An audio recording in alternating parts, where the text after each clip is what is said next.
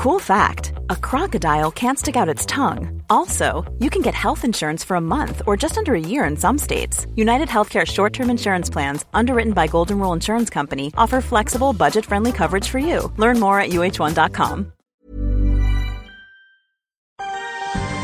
Live from the BBC, The Naked Scientists.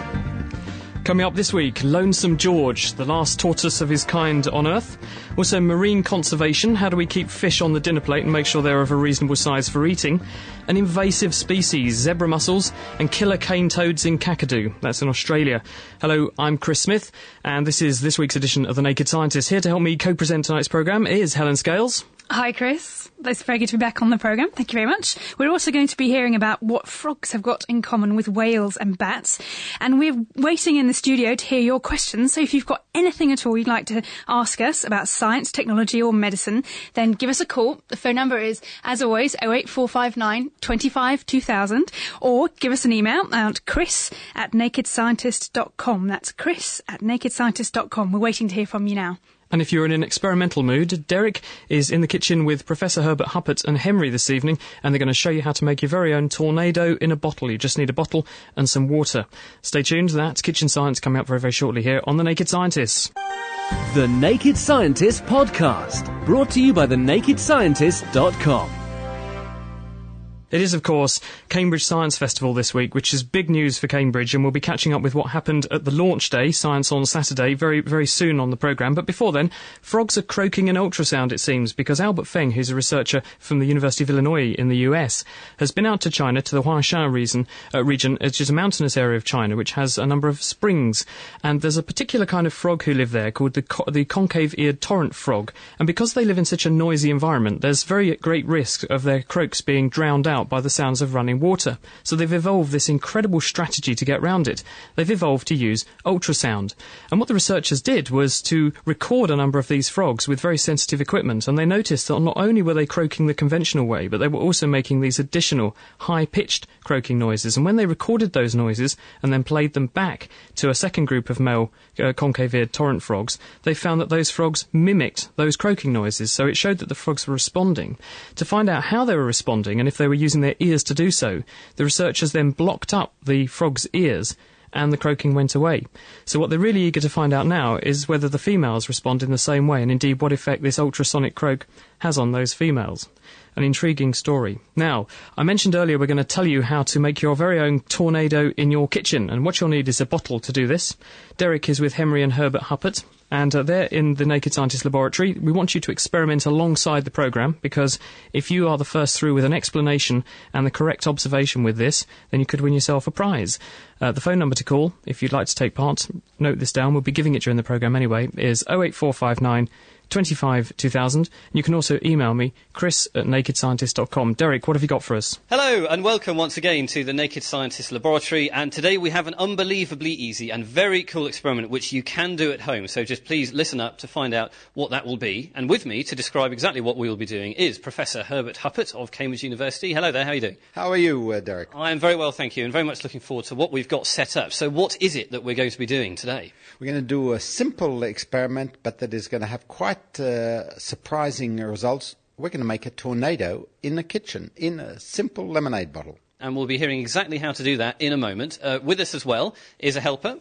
Could you tell us your name and age, please? Hello, I'm Henry and I'm 12. Excellent. Thanks very much for coming in and helping us do this experiment. You'll be the one doing it, of course. Anyway, we're here to do some fantastic science, but what is it you like about science? I like science because it's related to everything, and the things we do know are magnificent, but the things we don't know are absolutely fascinating. Well, fantastic answer. And, of course, we will be relating this experiment to some very, very real things as well later on. So, everyone, keep listening to the later part of the show when you can hear all about that. So then, you at home, you can do this too. It's very, very easy. What you need is a lemonade bottle, or just any kind of fizzy drinks bottle, preferably a nice big round one. 2 litres is good. And really, that is it. You need to do this in your kitchen. You need to fill that bottle up with water. And otherwise, you need to do some things to it, which Herbert will now describe. So what do people have to do, Herbert? Well, there are really 2 parts to this experiment, and we're going to compare the results. The first part consists of filling up the bottle with water right to the top, and then just turning it upside down and watching how the water escapes, how quickly that happens, and what limits the escape of the water. And I'm sure people can probably expect what's going to happen there, but then we're going to ask them to do something else. So what's that? What we're going to do in the second experiment is, rather than just letting the water pour out of the bottle, we're going to give the water and the bottle some swirl to start with. We're going to turn it around rapidly in a rotatory motion so that, as well as the water pouring out of the bottle, it's also going round, and that'll make a difference. OK, so just to reiterate that, you've got to get that bottle full of water, and then as soon as you turn it upside down to pour the water out, you've got to move it round in big, swift circles. And we don't mean just twisting the bottle. We actually mean moving the whole bottle round in big, continuous circles, very, very swiftly. And it's important to actually swirl it for a few rotations, get it going round really nicely, and see if you can get that whirlpool effect, and then stop swirling it and just hold it just as you did when you held the bottle in the first condition, and see what happens. And that is all there is to the experiment. So, Henry, then, we're going to be asking you to do this later on in the show, but what do you think is going to happen? It'll create a whirlpool. And what we want to know really is what's going to happen to the water pouring out. You know, how is it going to be different when the water pours out? So what do you think might be different about the two methods? I don't know. OK, well, we will be finding out. So you at home, perhaps you don't know what's going to happen when we pour the water out in these two different ways. Well, if you don't know, we would love you to find out at home yourselves, because it's very, very easy to do. And what's more, if you can ring in and tell us, you might win a prize. So please do so. The Naked Scientist can be reached on 08459 25 2000. And the email, if you'd like to get in touch that way, is chris@thenakedscientist.com. So we will be back in the Naked Scientist laboratory towards the end of the show to find out exactly what happens, and of course an explanation from Herbert, and indeed how this effect relates to the real world. So keep listening for that, and it's back to the studio until then. Thank you very much, Derek, Herbert and Henry. So that number again, 08459 25 2000, or email me, chris@nakedscientist.com, if you want to have a go. Coming up later on the programme, of course, we're going to be talking invasive species, and we have from the University of Cambridge David Aldridge here, and we'll be talking about Lonesome George, the last giant tortoise of his kind on Earth. Stripping down science. Okay, let's do it. The Naked Scientists.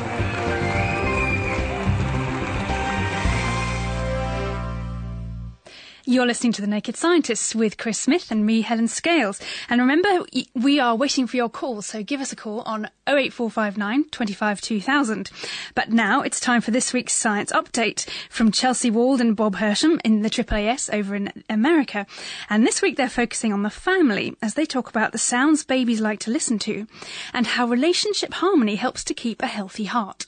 For The Naked Scientists this week, we'll be taking a look at the conflicts couples should avoid if they want to have healthy hearts. But first, Bob brings us a story about language, one of the most important things that separates humans from the rest of the animal kingdom. New research shows that our ear for language starts at birth, and maybe even earlier. That's right. It seems that babies are born with a preference for the sounds of speech, as opposed to other types of sound. This according to developmental psychologist Athena Volamanos of McGill University in Canada. Her experimental device? Pacifiers, or as you call them in the UK, dummies. She and her colleagues tested how vigorously newborns sucked on them in response to two sounds, a spoken nonsense word, Live, and a computer-generated sound that has the melody and main frequencies of speech, but isn't speech. And what we found is that as the experiment goes on, the infant, the neonate, would suck more and more to hear speech and less to hear non-speech, which tells us, the experimenters, that the newborn is showing a preference or being more aroused by speech than these other counterpart sounds. The question remains whether infants are genetically programmed to prefer speech or if they pick it up by listening from inside the womb.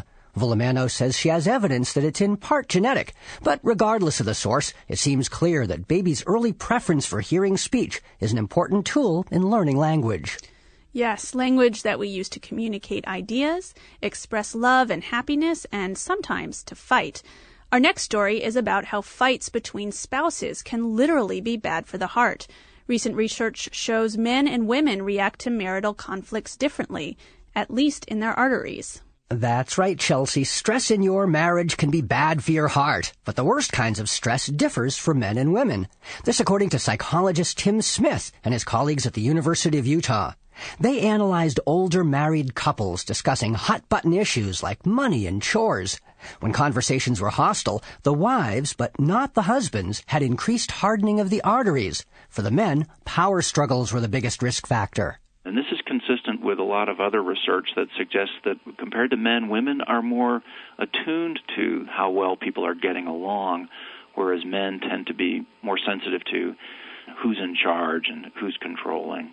Eliminating conflict is pretty much impossible for most couples, but these findings should help them pinpoint the specific sorts of fights they should avoid to make their marriages healthier. Thanks, Chelsea and Bob, for that. So next time you think you're going to have an argument with your other half, just think about your heart. And remember, you can find out more information on the Science Update or listen to any of their other podcasts by going to www.scienceupdate.com.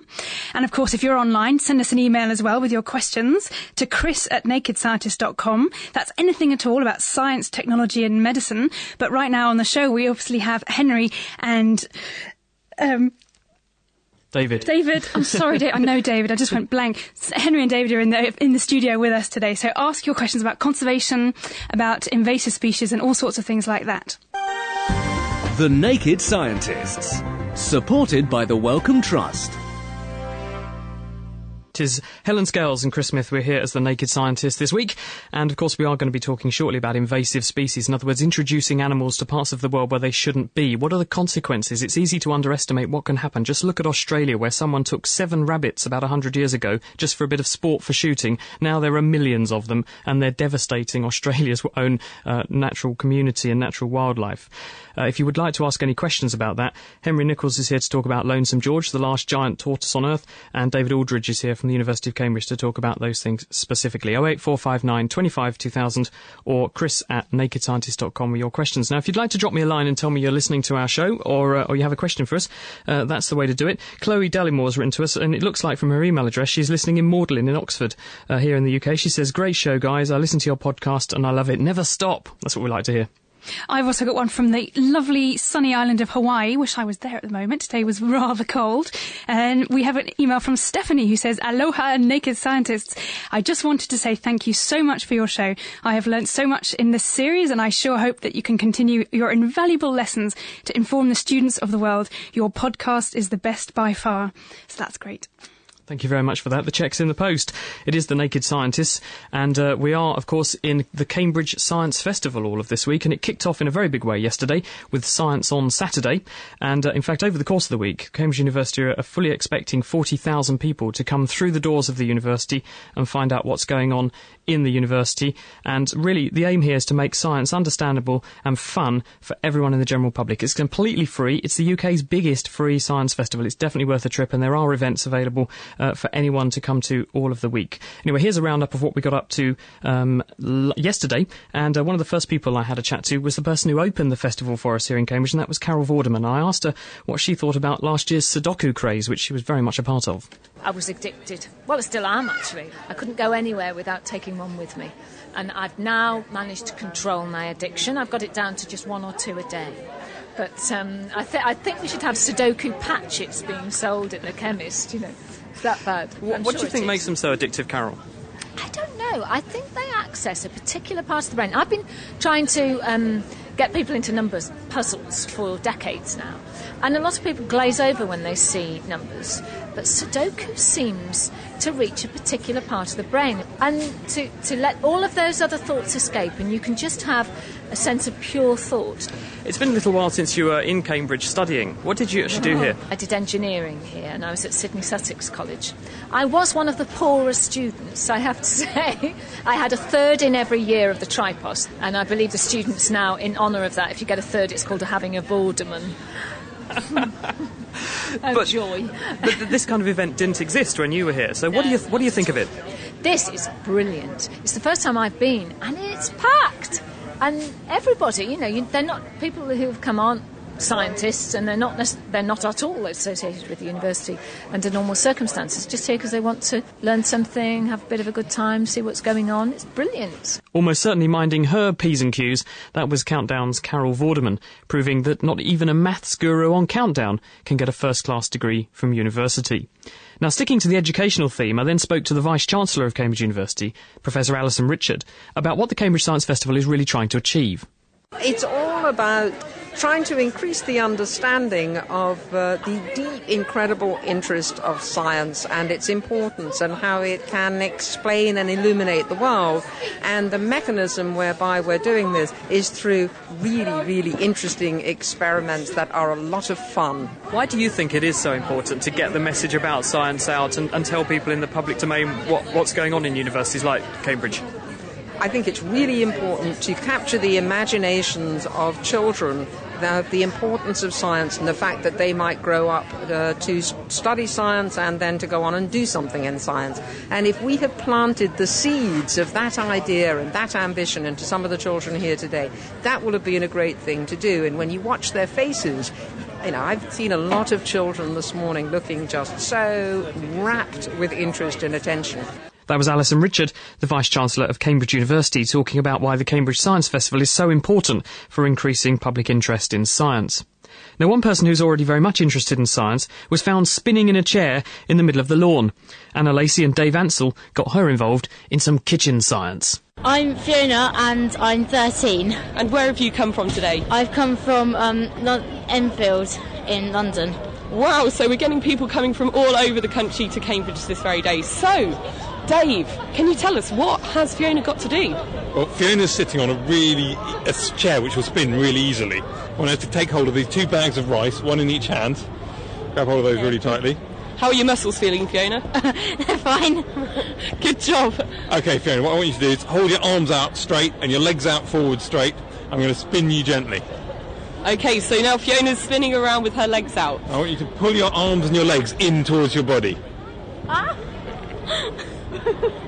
OK, put your arms out again. And pull them in again.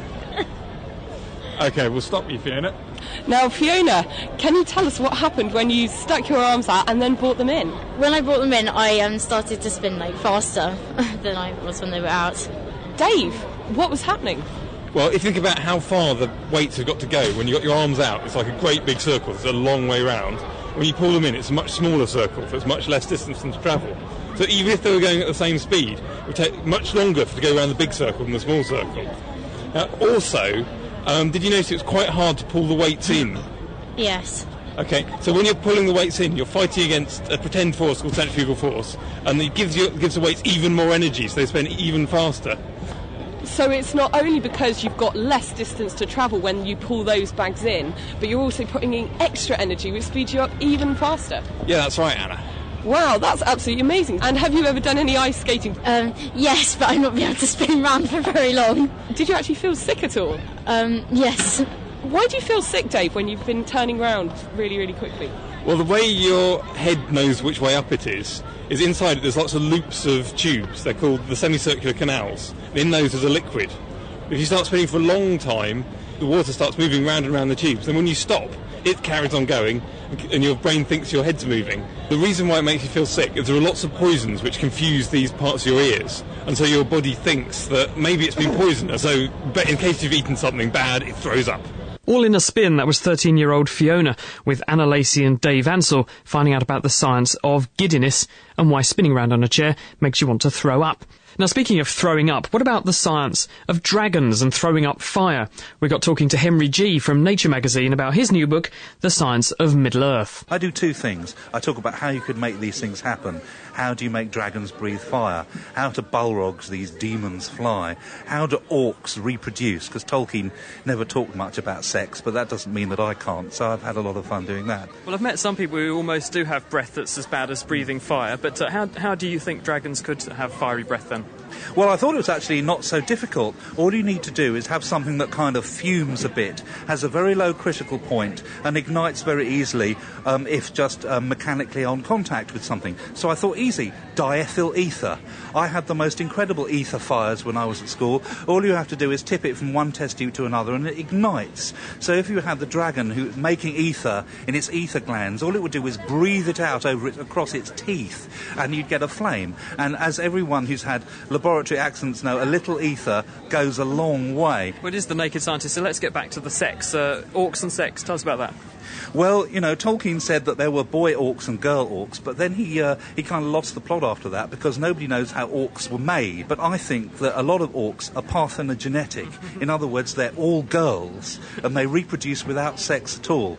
And you think, well, they look pretty male, but then so do female hyenas because they're so stoked up with testosterone to go and do battle with other female hyenas. So I thought, we actually don't know this with orcs because, nobody ever sees an orc without its trousers on.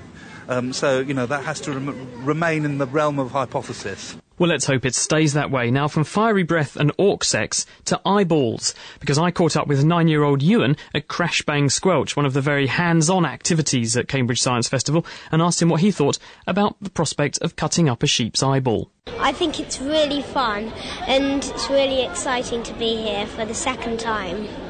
So, obviously it was good last year because you've come back, but what have you done so far today? So far, we've done Crash Bang Squelch, and we've had a little look at some other things. One of the things I've just seen you fiddling with is a sheep's eyeball. Tell us about that. Well, we learned all sorts of things about the eyeball, such as it's got black stuff inside the eye, and with the black stuff there is jelly, which I never knew. Did it help to actually get a real eyeball and chop it up for you to understand what goes on inside your own eyeball? Yes, it did. Apart from a sheep gets more night vision because it's got colour in its eye. Oh, there's a reflective layer on the back of the eyeball, isn't there? Yes. I bet you don't know the name of it. No, I don't. Do you want to know the name? Yes, please. It's called the tapetum lucidum. That's a Latin word and it means bright carpet. Does it? I'd never known that. Thank you. And what would you say to anyone else at home listening to this thinking, should I go to the Cambridge Science Festival? I would say go now. You heard him. That was 9-year-old Ewan doing the big sell on sheep's eyeballs. He was there at the Cambridge Science Festival's Crash Bang Squelch. And before that, you heard Dave Ansell, our regular kitchen science guru, doing a little bit of kitchen science of giddiness. Sorting out the sparks from the quarks. The Naked Scientists. It is Chris Smith and Helen Scales here as the Naked Scientists on this week's edition of the show. Coming up very shortly, we'll be talking about invasive species, introducing animals where they shouldn't be and what the consequences are. And we'll also be talking about Lonesome George, the last giant tortoise of his kind on Earth. Potentially. I've got an email here from Scott Webster, who's in Sydney, and he says, I never give feedback, but I moved to make an exception in your case. I listen to your show religiously here in Australia. I access it via your podcast. It's very entertaining and informative. I work in the cutthroat world of investment banking, and I find it very refreshing to hear intelligent, informed discussion amongst professionals, whilst all the time keeping a half an eye on the humorous side of things. The format's excellent. Regards, Scott. And I've got an email here from Derek, who lives in Mississauga near Toronto in Canada. Now, Derek, I hope I pronounced that right. But he says, I really enjoy listening to the podcast on my way to university in the morning. Anyways, after listening to the show on space science, I thought that it might be of interest to your listeners that Google has put up a new website that allows internauts to view the surface of Mars. Now, check it out, and you can do this at home at www.google.com/Mars. And I have to say, it is absolutely fantastic. I've got a printout here of just one of the pictures you can look at, and you can see all the detail of what's going on right there on the surface of Mars. You've got mountains and rivers and gullies, and you should never get yourself lost now. This is exactly what you need if you're ever on the surface of Mars to find out where you are. If you just find yourself adrift on Mars, for example. Exactly. You won't get lost. Well, we're sticking to the space theme. As you know, every week we have a podcast pick on the programme. We've now got a series of 5. We heard part 1 of that last week. It's from the European Space Agency's Daniel Skuka, and he's taking us on an express trip to Venus, the green planet, our next nearest planetary neighbour. Venus is very interesting, which is why the European Space Agency have decided to send a probe there called Venus Express, because it has a runaway greenhouse effect. And scientists think that it might therefore be able to tell us a bit about what's in store for us here on Earth in a few years' time.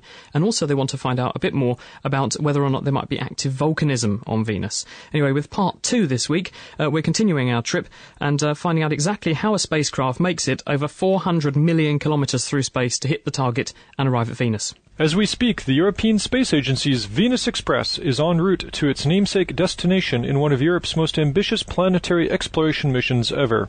Venus Express will spend 500 Earth days in orbit aiming to unlock secrets of the hellish planet's runaway greenhouse effect, atmospheric collapse, and possibly still active volcanoes. But before in-orbit science can begin, Venus Express has to get there, and navigating the spacecraft through more than 400 million kilometers of interplanetary space is one of the most difficult and mathematically challenging aspects of the voyage. It's a devilishly difficult problem, as computations must take into account all sources of gravity working on the spacecraft, and these include not only the Earth and Venus, but also the Sun and other planets in our solar system. ESA scientists use good old-fashioned classical physics, first clarified by Newton, Kepler, and others some 400 years ago. Rüdiger Kram is a flight dynamics engineer on the Venus Express team at ESA's Spacecraft Operations Center in Darmstadt, Germany. The fundamentals in physics, the classical physics, is still applicable. We also have to consider effects of relativity. But the main principles are all from Newton and Kepler. Venus Express travels to its destination following a three-part trajectory, first starting with launch and aimed at attaining escape velocity from our home planet. The launcher gave us a velocity high enough to escape from the Earth. The second and main part is the transfer part. The spacecraft now moves mainly under the influence of the Sun for about 5 months until we reach Venus. As Venus Express approaches the planet on April 11th, it will be traveling at the incredible speed of almost 5 kilometers per second with respect to Venus, around 5 times faster than a machine gun bullet, and it will have to slow down by about 25% of that speed to be captured by Venus's gravity. And the situation there is similar to playing golf. When you play a golf ball too hard, the ball will slip over the hole, and to avoid this with our spacecraft we have to perform a braking maneuver, and Venus can capture the spacecraft. The aim is to end up in a 24-hour orbit around the hothouse planet.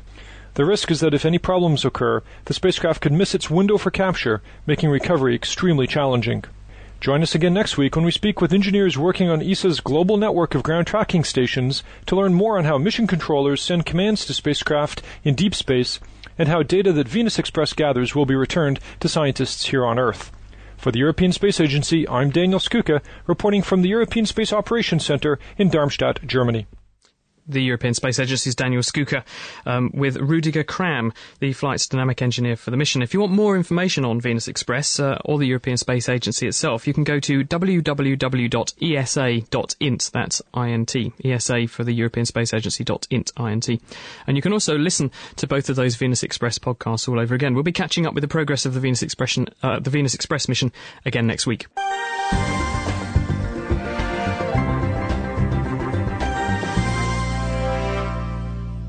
Dr. Chris and Dr. Helen, we're here with you on this week's edition of The Naked Scientist, talking about invasive species and things ending up where they shouldn't. And from Cambridge University's Department of Zoology now, Dr. David Aldridge joins us. Good evening, David. Hello there. Thanks for coming in. Tell us a little bit about the problem of invasive species, because it's easy. Rabbits is very much in your face in Australia, and most people have heard of that. But what about other more subtle examples? Invasive species are one of the biggest threats to the world's ecosystems and wildlife. And many species go pretty much unnoticed until we start looking in a bit more detail. I work in rivers and lakes, and there some of the biggest threats to our natural biodiversity is from non-native species getting in. A good example that we're working on at the moment is something called the zebra mussel, which actually has got into the Great Lakes of North America, is spreading through Britain, through East Anglia in Britain, and threatening our native organisms. What does it look like? It's very much like the marine mussels that you like to eat, but it's a freshwater version. It has a beard, a byssus thread, which it uses to attach to solid surfaces, and it has a stripy shell, which is where the name zebra comes from. How big are they? They're about 3 centimetres in length. So these are quite small, actually, then, compared with the big things you see on the dinner table in the sort of south of France. Yes, they're small, but they live in really high densities, and when they get into new places, they can reach densities of over 100,000 in a square metre. Oh, my God. Yeah, so absolutely, they engulf absolutely everything. So where do they tend to make a beeline for, or should that be a mussel line? They do very well in rivers and lakes. They're not very choosy, and this is one of the characteristics of invasive species, is that they often can live in a broad range of habitats. They're not very specialised. They can be generalists. They can get into disturbed habitats very quickly. And in the case of zebra mussels, there's nothing else in fresh waters that really attaches to solid surfaces, so they can exploit unexploited niches. So why are they a problem, though? Well, they've got a lot of publicity, particularly in North America, because they affect industry. They block pipes in power stations. They have closed down water treatment processes and things. And that's because they can attach to surfaces. So in North America, they cost $5 billion a year. But also from a conservation viewpoint, they're very worrying because they change the entire nature of the ecosystem they invade. So they'll sit on top of anything that's solid, including our native mussels, which they choke and smother. And so we have a rare mussel in Britain called the depressed river mussel. I bet it is now, yeah. It really is now, yeah. It's totally covered in zebra mussels, sort of stopping it from being able to feed and eat. How did they get here? The zebra mussels have a really interesting method of dispersal in that they have planktonic larvae which can remain in the water column for up to a month. And a lot of the oversea dispersal has been in the ballast water of ships. So ships will go from one freshwater port to another and cross the sea and dump the water when it gets to the new port. And so actually this is one of the major vectors of invasive species. There's been some work done on ships moving from Japan to North America, and they found over 300 non-native species living in the ballast water. So now there's a big move towards treating ballast water to control all the little invasive pests inside it. I guess no one thought about the potential for this problem when ships began to do this. No, and still it's very difficult to regulate. A lot of people turn a blind eye and don't actually recognise the value and importance of it, because changing ballast water out at sea, for instance, is costly and time-consuming, so people don't want to do it. You made headlines fairly recently with a fairly novel approach to dealing with this problem, didn't you? Yes, I'm a conservation biologist, but on this occasion I've actually been out to kill the pests, so it's sort of a slight challenge to my nerve. But we've developed something called the BioBullet, which is an environmentally friendly solution for controlling zebra mussels. And this is particularly something that you can use in pipelines and in industry. So traditionally, if you pour bleach down a pipeline, which is what they do, they use sodium hypochlorite, the zebra mussels are very clever and they'll sense that toxin and close up their shells. And what we've done is that we've encapsulated our toxins, in this case as salt, in a little edible coating, which tricks the zebra mussels into eating it. So they think they're getting a tasty feast, and they concentrate it out of the water as they busy filter out the food, and swallow this toxic pill without realising it. And why doesn't this take down native wildlife? Well, what we do is we put it down a pipeline and we engineer the coating to break down within 2 or 3 hours of going in the water. So all the water that goes out into the wider environment, into lakes and rivers, is already degraded and the salt has dissolved, so there's no toxic build-up in the environment. Why isn't this a problem in parts of the world where these mussels are native? It's a very good question, and very often when people are trying to find ways of controlling invasive pests, they'll go to their native range and ask, why is it that this thing's being kept under control? Sometimes it can be a biological agent, such as a predator or a virus or a parasite, which has evolved in association with that organism and keeps it in check.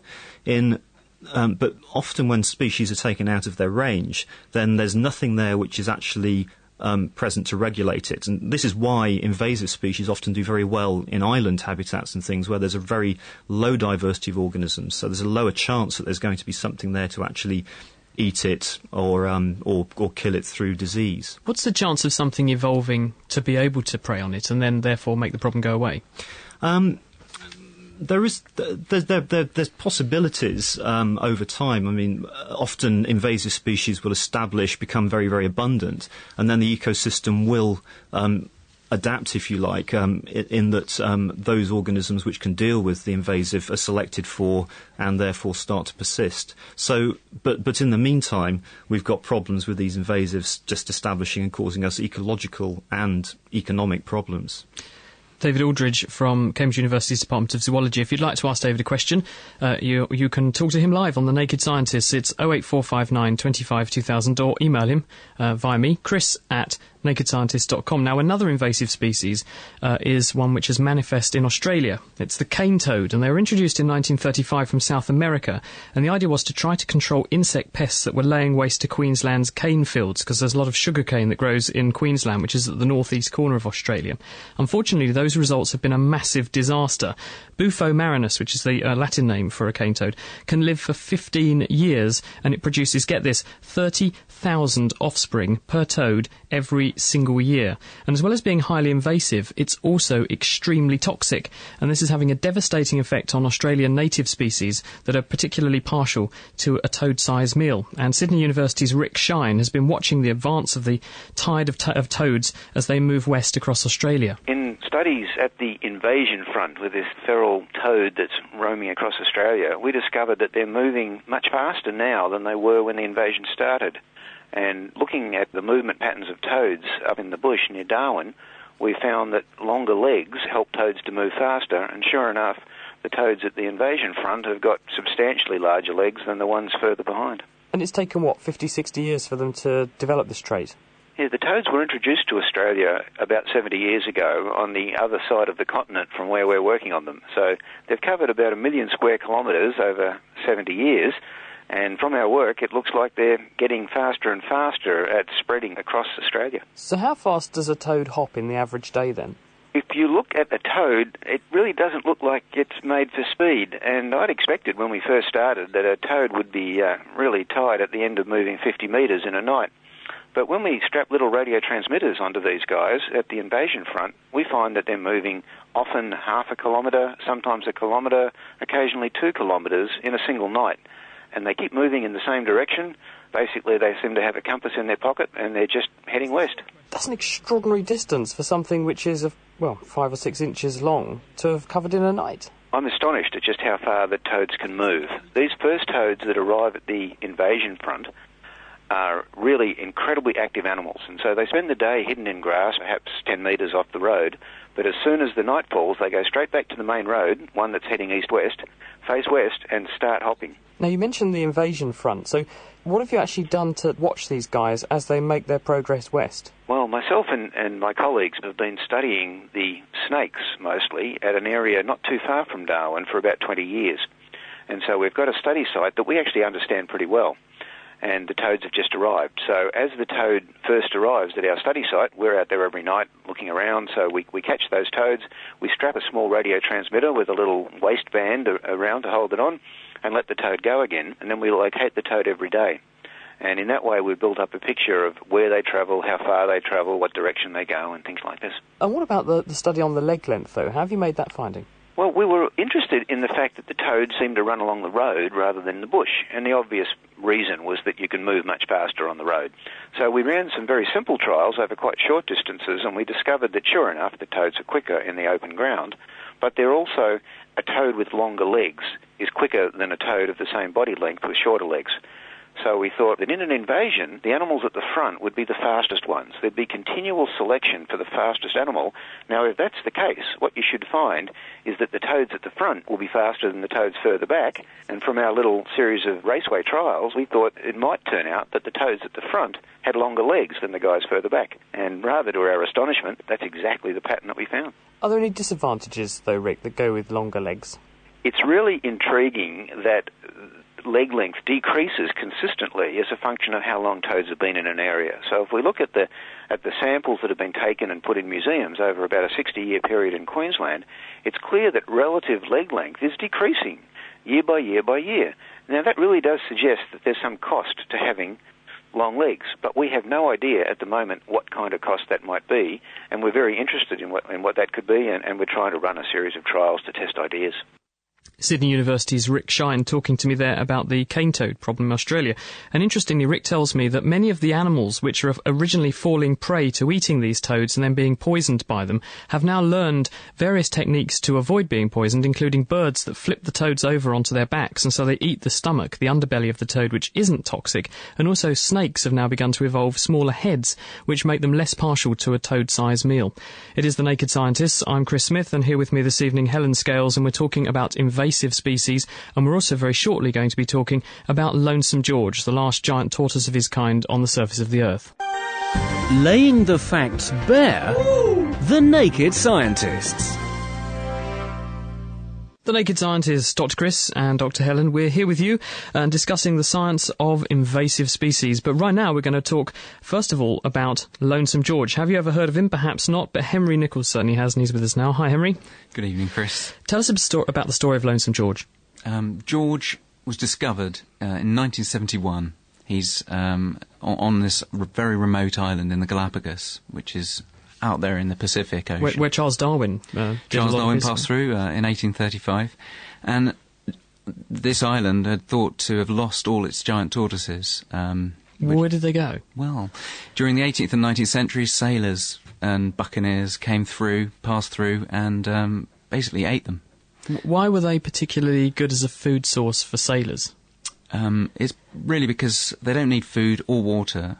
Sailors. The tortoises to stay alive. So the sailors would collect these tortoises, take them on board, and just sort of flip them upside down in the hold, and then they would sometimes possibly live as long as a year on board, but still be alive.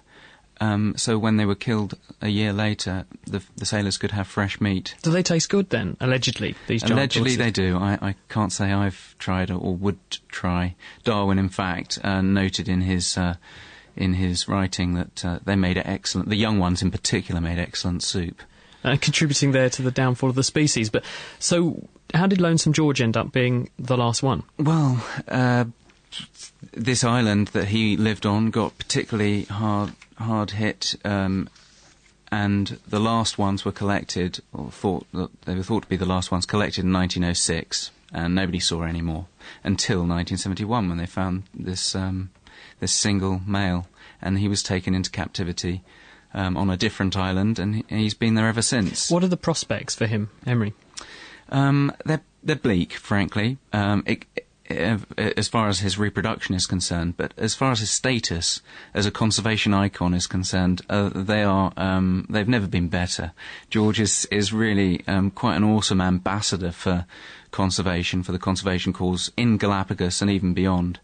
I mean, he's thought to be, 60 to a couple of hundred years old, isn't he? Yeah, we can say he's definitely 60, and tortoises might live as long as 200. Nobody really knows how long, but they're thought to be the longest living animal on the planet, vertebrate at least. In terms of rescuing him, genetically speaking, is he totally, because is he the last of his species? Obviously, there's nothing else for him to mate with, but is it possible to cross-mate him with another related tortoise, so you might be able to rescue some of his genes?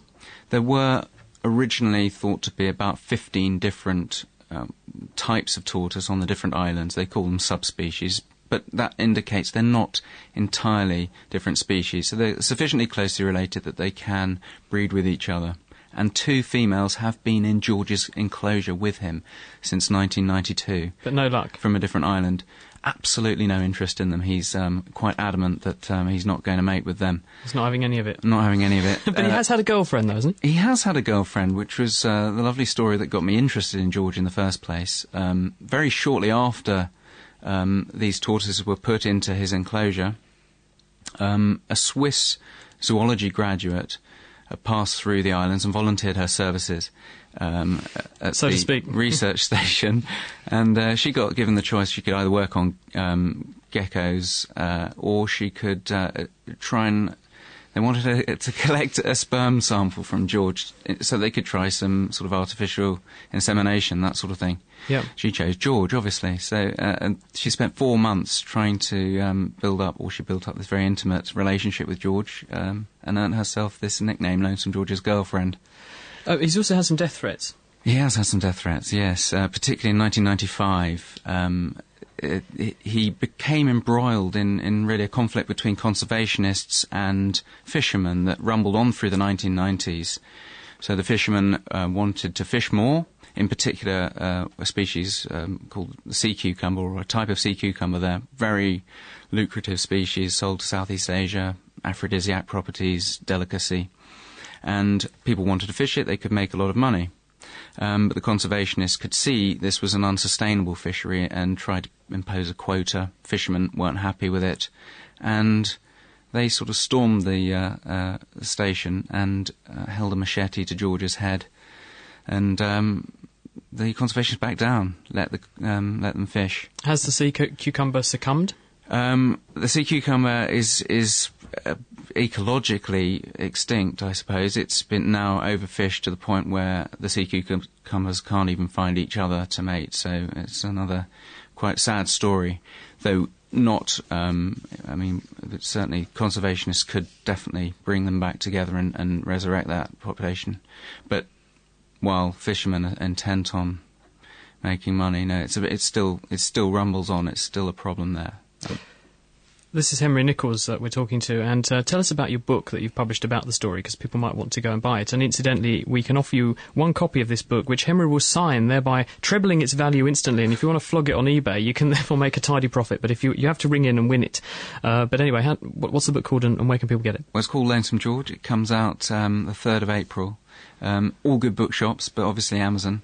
It tells George's story, but uses him to explore conservation much more generally. So what surprised me about George's story is just how often I find that he is a perfect example for some of the challenges facing conservation biology in the 21st century. Invasive species, notably, because his island was overrun. In fact, the story very quickly, 3 goats were put on his island by fishermen in 1957. In the 1970s alone, more than 40,000 goats were shot just from those 3. And they've now eradicated them 2 years ago, finally. But it took nearly half a century. How 3 became 40,000. Henry Nichols, the author of Lonesome George, and his book, as he says, comes out very, very shortly, and we have a copy of it which will be signed and which you can win tonight on The Naked Scientists. And here's how to give us a call to find out how to win it. Fancy listening to The Naked Scientists in your bed, on your way to work, or even at work? Why not subscribe to our podcast? For more information, visit nakedscientist.com/podcast. Dr. Chris and Dr. Helen Scales here with you this week as The Naked Scientist. We've had a call from Les in Over. He said he won some tickets for the IMAX a while back, and since we're talking about marine things, this is entirely relevant. He said he had a great time and saw sharks which look absolutely incredible in 3D. So thank you very much. Well, thank you, Les, for taking part in our competition. He won IMAX tickets to go down to the 3-dimensional 3D IMAX cinema at the Science Museum down in London. As I say, this week we have up for grabs a copy of Henry Nichols' book, which you can win by giving us a call. Don't forget, Kitchen Science is going on at the moment. You have to fill a bottle with some water, turn it in a big spiral pattern, a big circle, to create your own sort of hurricane/tornado inside, and then pour the water out. What happens and why? That's the question. Get calling now. You've got just a few minutes to solve the riddle, and you could win a copy of Henry's book. 08459 25 2000, or email me, chris@nakedscientist.com. Now, Helen, you're a marine biologist. What are the key problems if we look at the sea at the moment? I guess the most obvious and pervasive problem in the oceans is that we're taking too much out of them. We're catching far too many fish in far too many types of species, and it's becoming more and more of a problem. Why should that be such an issue? Why don't we just, say, catch a certain species and let the others recover, or is that impossible to police? Well, I think the problem is there's so many fishermen out there. I mean, Henry's already been talking about just one island in the middle of the Pacific and one particular species that the fishermen were after. And I'm sure that now that the sea cucumbers in the Galapagos are perhaps declining a bit, those fishermen are finding something else to catch. They may well be trying to catch things like sharks and take their fins off, which also supplies a high-value trade. And that's one issue of the problems with the sea, are things we can catch from the sea that are worth a lot of money. Fishermen can make a lot of money out of shark's fin to make shark's fin soup out of, you might have heard of that. Sea cucumbers, seahorses, they're also fished a lot for Chinese traditional medicines. So there's one side is that really the oceans for some people are just a very large source of money, a treasure trove, if you like, and something to be exploited. And I say the other problem essentially with the oceans is the fact that we feed ourselves from them. And I think the statistics are something like half the world's population live within 60 kilometres of a coastline and essentially rely on their protein sources from fish. What could we do at the moment to rescue, say, cod? Because that's pretty much facing instant jeopardy, isn't it? cod are in a terrible state, depending on exactly where you look and which populations. I mean, there has been a cod fishery off the coast of Canada which collapsed in the 1980s and hasn't reopened simply because there aren't enough fish left. So, yes, cod is in trouble. Lots of other species are too. But it's not that... I mean, we do have one thing that might be able to help us, and that is protected areas, marine reserves, marine parks, whatever you like to call them. We do know a lot about now that it's fairly obvious if you leave a piece of the ocean and you don't fish it, then that actually lets the fish recover. It gives them chance to reproduce, gives them chance to produce eggs and larvae. And not only can we find that marine parks help in terms of biodiversity, in terms of preserving the species, but they can also feed the fisheries that we're relying on as a safer kind of luxury species and just to feed ourselves on. So it's kind of win-win situation, really. And very briefly, Helen, there's an example, in fact, of how NASA are helping to save fish because of the no-go zone that's been created around the Kennedy Space Centre. That's right, yes. In fact, the way we know that it's working, which is quite a nice little study, was that they have... I think Americans are quite into their sport fishing, especially around Florida, and what they found is that the records of record-breaking enormous fish have gone up and up and up since they've stopped fishing around the Kennedy Space Centre. So that works. So that's why we should be establishing more marine reserves to preserve fish stocks and try to encourage more big fish, which are more fertile, have more babies and have healthier babies. This is The Naked Scientists with Dr. Chris and Dr. Helen. We have about 10 minutes left this week. If you want to have a go at kitchen science, 08459 25 2000, or you have any questions about invasive species or conservation, our phone number 08459 25 2000, or you can email me, chris@nakedscientist.com. Stripping down science. Okay, let's do it. The Naked Scientists.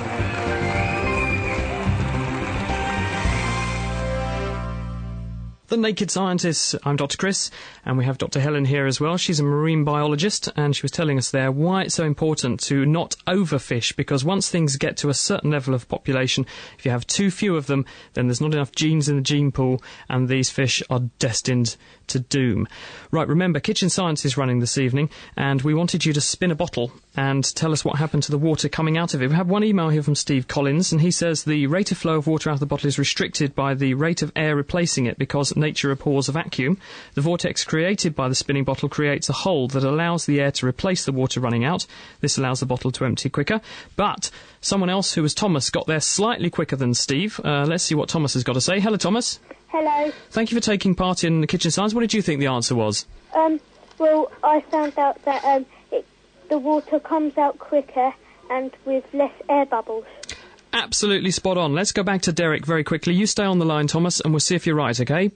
Derek, has he got it right? Hi again. Yes, welcome back to the Naked Scientist Laboratory, where we have been poised, ready to do some pouring of water from lemonade bottles. And with me is Herbert Huppard, of course, who's going to be giving us an explanation of what's going on. And, of course, Henry, who's actually going to be doing it. So, Herbert, would you care to instruct Henry, finally, then, what he's got to do first?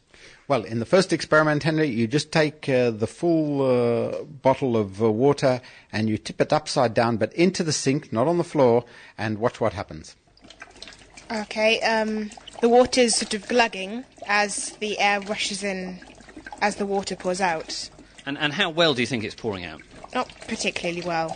Yeah, sure, but I mean, it's just about coming to the end now, so that looks to me like it's taken about 20 seconds, would you say? Yes. Yeah, something like that. Okay, so not very quick, really, was it, Herbert? But we've got another condition to try now, haven't we? Yes, now, Henry, fill up the bottle again with water, and so we're going to start this experiment with exactly the same amount of water in the same sort of bottle, so we can make comparisons between two different styles of experiment. And so the second condition of pouring out is what? What's he got to do? Now, Henry, you're going to turn it upside down again into the sink, but this time you're going to rotate it swiftly around in circles so that you give it some rotary motion as it comes out. Oh, cool. It created a whirlpool when I stopped, and it just poured all the way out in a sort of circular, so it was at the sides, but there was no water in the centre. And how well do you think it came out that time? Very well. Yeah, exactly. I mean, that took maybe... How many seconds do you think? 10. Yeah, exactly. So it was at least twice as quick, wasn't it, as doing it with just without swirling. So, Herbert, what does all this mean, and why, firstly, is it happening? Well, an important point is that not only does the water have to come out of the bottle, but the air has to come back in. And there's a competition between the water flowing out and the air flowing back in, and that competition normally causes the glug, glug, glugging that we hear so much. In the second experiment, when you rotated it around quite quickly, you made a whirlpool, like a tornado, and that spun the relatively heavy water out to the sides and allowed the air to come in the central core. Then there was no fight between the air and the water. The air moved in quite nicely in the centre. The water, just as you said, Henry, moved out quite nicely on the side, and it can be 2 or 3 times or even more quicker to empty a bottle that way. So where, actually, do we see this? I mean, have we really created a tornado in the lab here? And, of course, people might have been doing it in their kitchen. Yes, we have created a tornado. The most important thing that Henry did is he added rotation, and that made for this central vortex that he got such a shock about. Now, there are lots of situations, especially in the atmosphere, where the rotation plays an important role. And the rotation is provided by the Earth's rotation, because it rotates on its axis once every day. So the best example that I can give you is Hurricane Katrina. If the Earth was not rotating, Hurricane Katrina and all these hurricanes would never happen. And also we saw with the whirlpool that we created, it's sucking air up. So, I mean, this kind of sucking up effect, is that something we see with hurricanes and tornadoes as well? Yes, that's the important aspect of hurricanes and how they can continue to exist. They suck up warm water from the ocean and they vaporize that, and that's where they get their energy from. So, Henry, does that all make sense to you? Yes, it does. Excellent. How did you like our experiment? It was very interesting. And will you be going home and emptying bottles to your heart's delight? Yep. Good stuff. Excellent. We have another convert here. That's great. OK, well, that's all from the Naked Scientist Laboratory. So we hope you can join us next time for more science in the lab or in the kitchen, wherever we may be. And until then, it's back to you in the studio. Thank you, Derek, Herbert and Henry. And let's go back to Thomas. Thomas, you got the answer right. Very well done. There's a copy of Henry's book on its way to you, Henry. Yep. It's on his way, Tom. And he's signing it right in front of us, so thank you very much. What was it? Bob here, Bob Lewis, speculated to us via email that water comes out of the bottle more quickly because the centripetal force throws the water out towards the side of the bottle, allowing air to enter the bottle to break the vacuum, which would otherwise slow down the outflow. Regards, Bob. Bob says, this is the first time I've heard your programme, although my good mates Dave and Glenn have been telling me about it for weeks. You did get the answer right, Bob, but unfortunately Thomas there in Suffolk beat you to it. Well done, Thomas. I've got an email here from Julia Salazar. She says, you have at least one fan of your show here in Bogota in Colombia. She says, the Naked Scientist podcast has been very useful for my medical interpreting practice. Thank you. And thank you, Julia, for your email all the way from Colombia. Well, thank you to everyone that's listened to us here as the Naked Scientist this evening. Everyone at home on the eastern part of the country on BBC Local Radio, thank you very much for paying us your attention. And if you're listening to us on your podcast, do drop us a line and tell us which exotic part of the world or which exotic part of East Anglia you're listening to us in. A very big thank you to our wonderful team here at the BBC, to Anna Lacey, Holly Barclay, Petro Minch. I want to say thank you to Helen Scales for coming in and doing a wonderful job to help me present this week's show. Thank you, Helen. That's fine. Thank you. It's been great to be back. Thanks. And to the people who took part this evening, to you guys, Henry Nichols for his Lonesome George book and telling us a wonderful story, and David Aldridge with his zebrafish and invasive species. Zebra mussels, sorry, I got confused there. Zebra mussels, a wonderful story. Thank you all very much. Now, next week, we are in search of your questions because it's our science Q&A show. So we need your science questions, anything on anything. You can email them to me now, chris@nakedscientist.com. Otherwise, tune in at 6 for The Naked Scientist next week and have your question answered live. Have a great weekend. Sorting out the sparks from the quarks. The Naked Scientists. For more information, get online at nakedscientists.com.